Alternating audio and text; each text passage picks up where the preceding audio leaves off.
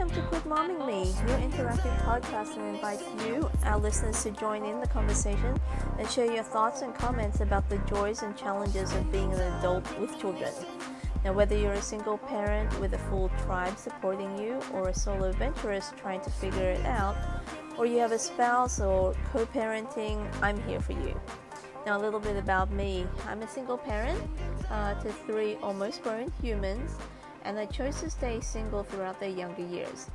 I've learned a lot through this road that we call parenting, and I found that a lot of people asking me for words of wisdom and encouragement, hacks, and they've basically planted a seed for me to share my knowledge of things that I've learned along the way, from 3 different childbirths all the way to dealing with like financial crisis that we've all endured this recession, from 9/11 up into COVID, and amongst the many normal day-to-day joys that we encounter. So I guess here we are. I would love for you to be a part of this as much as you'd want. So follow me on Instagram at quitmommingme, or email me, and you'll find my contact details in there as well. So this is my first time doing a podcast. I've never really done this before. So this is the first episode as a pre-launch trailer of what you'll hear throughout this experience. But I will say that I'm no expert. I am not a professional by any means. And I just simply am wanting to have some fun with this and see where it goes. So you can expect to see a new episode released every Thursday. And in keeping with this week's topic and this introduction launch, I guess, let's just talk about how do you do it. Single parenting, and I do read a lot of Reddits. So I am involved in a forum for single parents, and a lot of parents out there are just trying to figure it out, and I think we just all need to be supportive of each other and give each other as much advice as we can. And here's the thing: from the moment you are told or you share that information about being pregnant with your first child, you're gonna get advice galore coming your way. It's a matter of trying to figure out what is best for you, and who is your main important factors to listen to, because there's going to be lots of people out there that are going to want to give you a lot of unsolicited advice, and that may be from someone as close as your mother, your sisters, your in-laws, and that can be a very tricky slope to be walking down through. But I think all of us could probably agree that there's some really big boundaries that you kind of need to set for yourself there, in terms of figuring out what works best for you. So that's just my little tidbit. But yes, so I do have 3 kids. They're all older. They're in their young adult years now. But the fun thing is that I've gone through a lot of ups and downs, and I'm still standing. About 10 years of being the single mom. I chose to be single throughout these years simply because I did focus a lot on my kids. And people ask me all the time, how do I do it? I mean, there's really no right or wrong answer here, and there's really no definitive answer. We just, we're human. We're people trying to take one step at a time. And now that I'm a bit older, I do think back to when my dad, who was also a single parent trying to raise kids, a different country, we weren't here in the US, how he managed. And for him, it took multiple jobs and calling out to people that just were available to help him out. And I think that's the hardest part about being the adult part of this, is that people expect you to just know. They expect you to be able to react and take action and do things in the right way when really you've never done this before, so how can there be a right way? I've got 3 kids, and my parenting style is different with each one of them. I can't do the same thing that works for each kid because each kid just receives information differently. So I think for one, if you're a fairly new and young parent, um, go through the emotions, go through the ups and downs. If you're the single person trying to do this, I certainly will, tell you the hardest part about any of this would be to reach out to other people.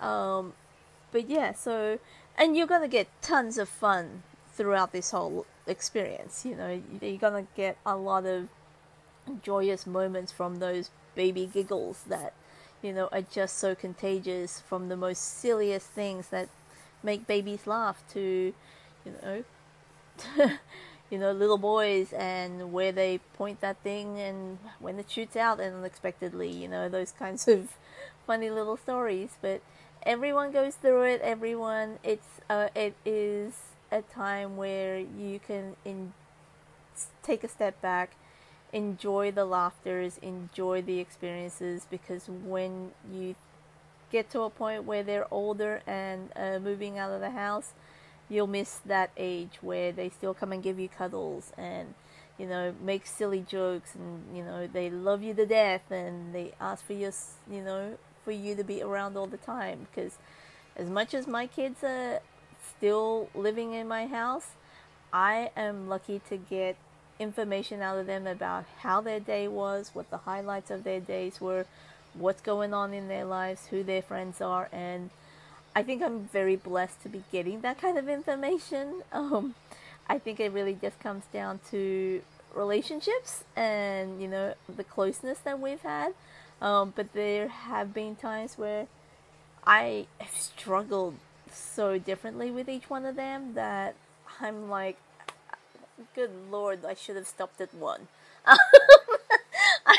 And I say that all the time. Like, if I had stopped at one, I would probably, how do you choose? So I think it's just one of those things that the joys of being a parent is right there in your face. They're loving on you. They're giving you all kinds of, stress and headaches, growing the gray hairs in. But the reality is that they are the most joyous people in your life, and they bring out the child in you. So enjoy that. So yes, so a lot of the things that we'll have on this podcast is being able to just have that banter back and forth, and I would really love for you to, send me your email, send me your chats, and I would love to be able to set up like a live DM at some point, and maybe go live. I don't know. You just never know. I guess podcasting is one of these things that we'll just find out along the way. I'm not trying to get big with this. I'm really not. I think it's a fun experiment here in the new social media and marketing, but I'm not even trying to make money off of this. So as great as that sounds, it also sounds like a lot of work. So this really is just for the fun of it. And as I said, there's going to be times that I'll be able to read your responses and your questions, your stories. So shoot them through, tell your friends, listen in, and the more feedback we get, the lot more that we'll have some fun with this. And if you're interested in being a guest on the show, I would love for you to just shoot me that email and we can have a bit of a chat. Because I'm not the only parent in this world, so whatever you're going through, whatever situation is happening right now, I've had some friends already reach out to me about certain things. So with that being said, let's jump right into my first topic of, the promise of getting a pet. Now, for years, I have told my kids that they are not getting a pet. Back in 2012, we had 2 dogs. The older dog was a miniature schnauzer, probably no more than 25 pounds. But this dog, his name was Wilson, he was left to me by my kid's dad. I did not want any pets. Just one day, I went out on a business trip for 2 or 3 days. I came back, and there's this four-legged creature sitting in my dining room that just seems to be very attached to my left hip. He used to sit with me all the time as I would eat dinner or work at the table or just lounge on the couch. He just, oh, I don't know why. But then shortly after that, when the kid's dad and I separated, he left the bloody dog. Like, dude, you left me with, supporting 3 kids. I'm only in my, late 20s at the time, I guess. And now I've got another creature to feed, and what WTF? Like, what am I supposed to do?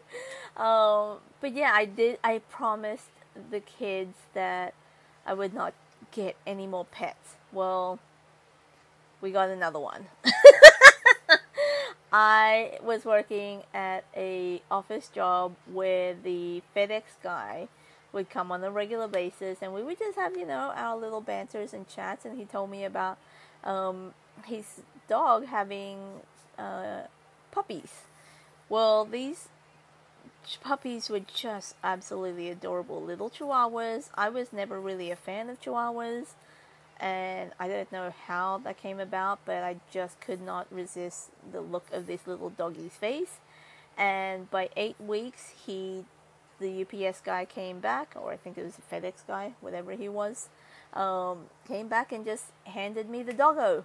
So next thing you know, I've got this little rodent that is running around after my bigger dog, and my bigger dog is basically looking at this little dude saying, what are you? You're not a squeaky toy. Because if you know anything about miniature schnauzers, they are known for ripping apart squeaky toys. They are bred to be chasing, literally, rodents around the room, trying to get their little squeakies out, and basically hunt to kill.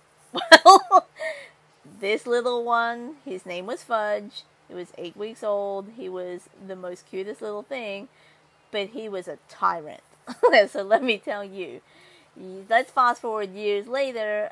After having to give them up, I could not get myself to handle any more animals. We talked about it. We've talked about cats. We went through a number of guinea pigs. Don't get me started. And then one year, I mistakenly said to my middle child, I would get him a pet. At some point, I think it was a matter of like when he graduates or when he gets a job or if he passes his class or some kind of like blackmail bribe situation, and I could never get out of it. So he would bring it up all the time. You promised, and we're talking about a full-blown teenager by this point. He's not a little kid, but he's the type of kid that once you tell him something, it sticks. His heart is completely there. He's got the biggest heart, so I don't blame him. But now, let's fast forward even more, maybe about another 3, 4, 5 years. My daughter has been following San Diego Humane Society, or the rescue doggies, the shelters. And she sees a promotion on there that says, bring in a bag of doggy treats and we'll waive your adoption fees down to $10. I'm like, okay, fine. You know what? Let's just go and have a look. I'm thinking we're never going to find the dog on the first day anyway, so no big deal. Yeah, this turned out to be the day before middle child's birthday. And ironically, he was born on the day before Halloween, so all of his friends are coming over at this point. Next thing you know, we're at the shelter for about an hour and a half, and we've had a look at some dogs, and now the person that's going through it all with us is starting. She looks at one and she sees a profile and she says, "Oh, we've just got a dog, and he hasn't actually been like, he's just been released today," kind of situation, and just let's bring him in. I think he would be a great fit. This little puppo come over and just killed me. My heart just died. He was just absolutely adorable, and the idea of sending him back into a little kennel was just devastating. Now here's the fun part. Again, he's a little chihuahua. His name is Sir Riley. We have to keep the Sir, even though we only call him Riley. All his paperwork calls him Sir. But he just melted my heart. And next thing you know, we're coming home with paperwork, with vet appointments, and I'm like, why? Why do I do this to myself? And now, okay, fine. You know what? We've got the dog. The kids are older. The financial stress of it all is still there. And he's cute. He's lovable. He's older. He's not a little puppy. He's 4 years old. This dog didn't even act like a dog. Like, I don't know why I promised my kids to have a dog, but I swear to God, this was not a dog. I didn't even know what he is, because at the time, he was like mixed German Shepherd or something. Like, he could have easily been like, we were even wondering if he is like not like a animal support dog, a psychiatric service dog. And I was getting him tested, I was trying to get him licensed, and all these kinds of things. He was getting trained. It was amazing. He was like he's still the best little thing. But I'm not trying to get attached. But my dumbass promised them the dog, and here we are. We've got the dog. The financial stress over it is still quite there, I guarantee it. But the dynamics of my family has changed dramatically. My middle child over here is not as temperamental as he once was, and not as like snarky towards his sister, I guess you can say. And younger child, she is super she's just very loving as it is. She's super attached. She enjoys running around with him. And then my oldest, just as much as he says he wants nothing to do with it, he still finds his, Sir Riley very adorable. Now, here's the kicker. Please tell me, how does he end up in my bed? I've got him 2 beds. One in the lounge room, nice little comfy thing, looks like a mini sofa. And then the other one, he doesn't sleep on the floor in my bedroom. His bed is on my bed in my bedroom. And how did we go from no dogs to in my bed, get out of my bed, dude? And I accidentally promised that they would get a dog, and now I have to come through because, of course, I'm the type of person to just can't break promises to kids. I think that's just, yes, to a certain degree, but that's another topic for another day, I guess you could say. But yeah, this whole like, how do you do it when you add in another animal or another mouth to feed? Somehow, some way, when things are just meant to be, they will just be.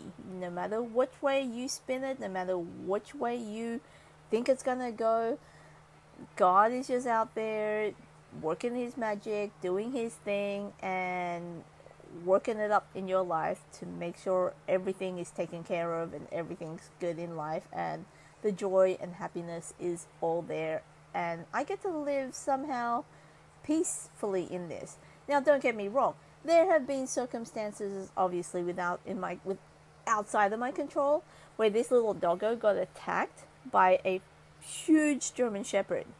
How I was going to fork up the bill on that one, it was almost 12 o'clock or past 12 o'clock that one night, and we were running around trying to find pet hospitals and all kinds of things to be able to attend to this dog, trying to put gas in my car, and I wasn't working at the time.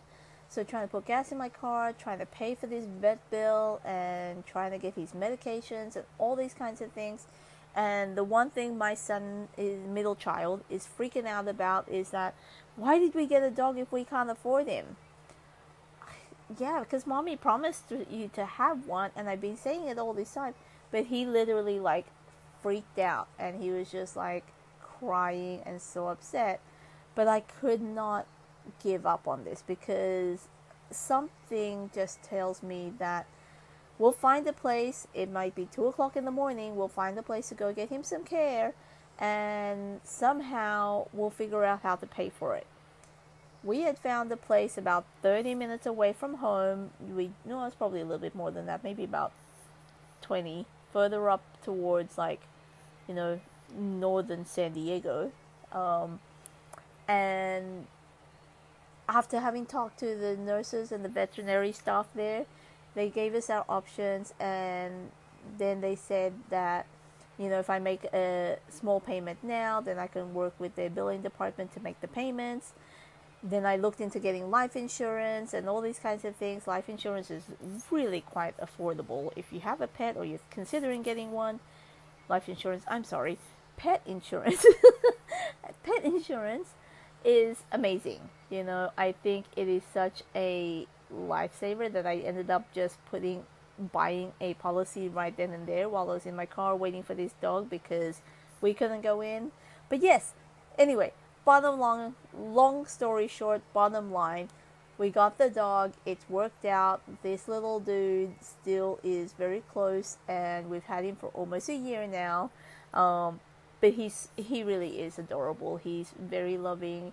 I am not as concerned about having a pet as I once was. So if you're out there, considering or denying your kids that for whatever reasons, address those reasons, I would say, and then kind of tackle it one step at a time. Because I think what we do as parents is that we look at the big overall picture, which is what you're supposed to do, ideally. However, it's not always the way it's going to go. Murphy's Law is always going to tell you that, what's going to go wrong is going to go wrong.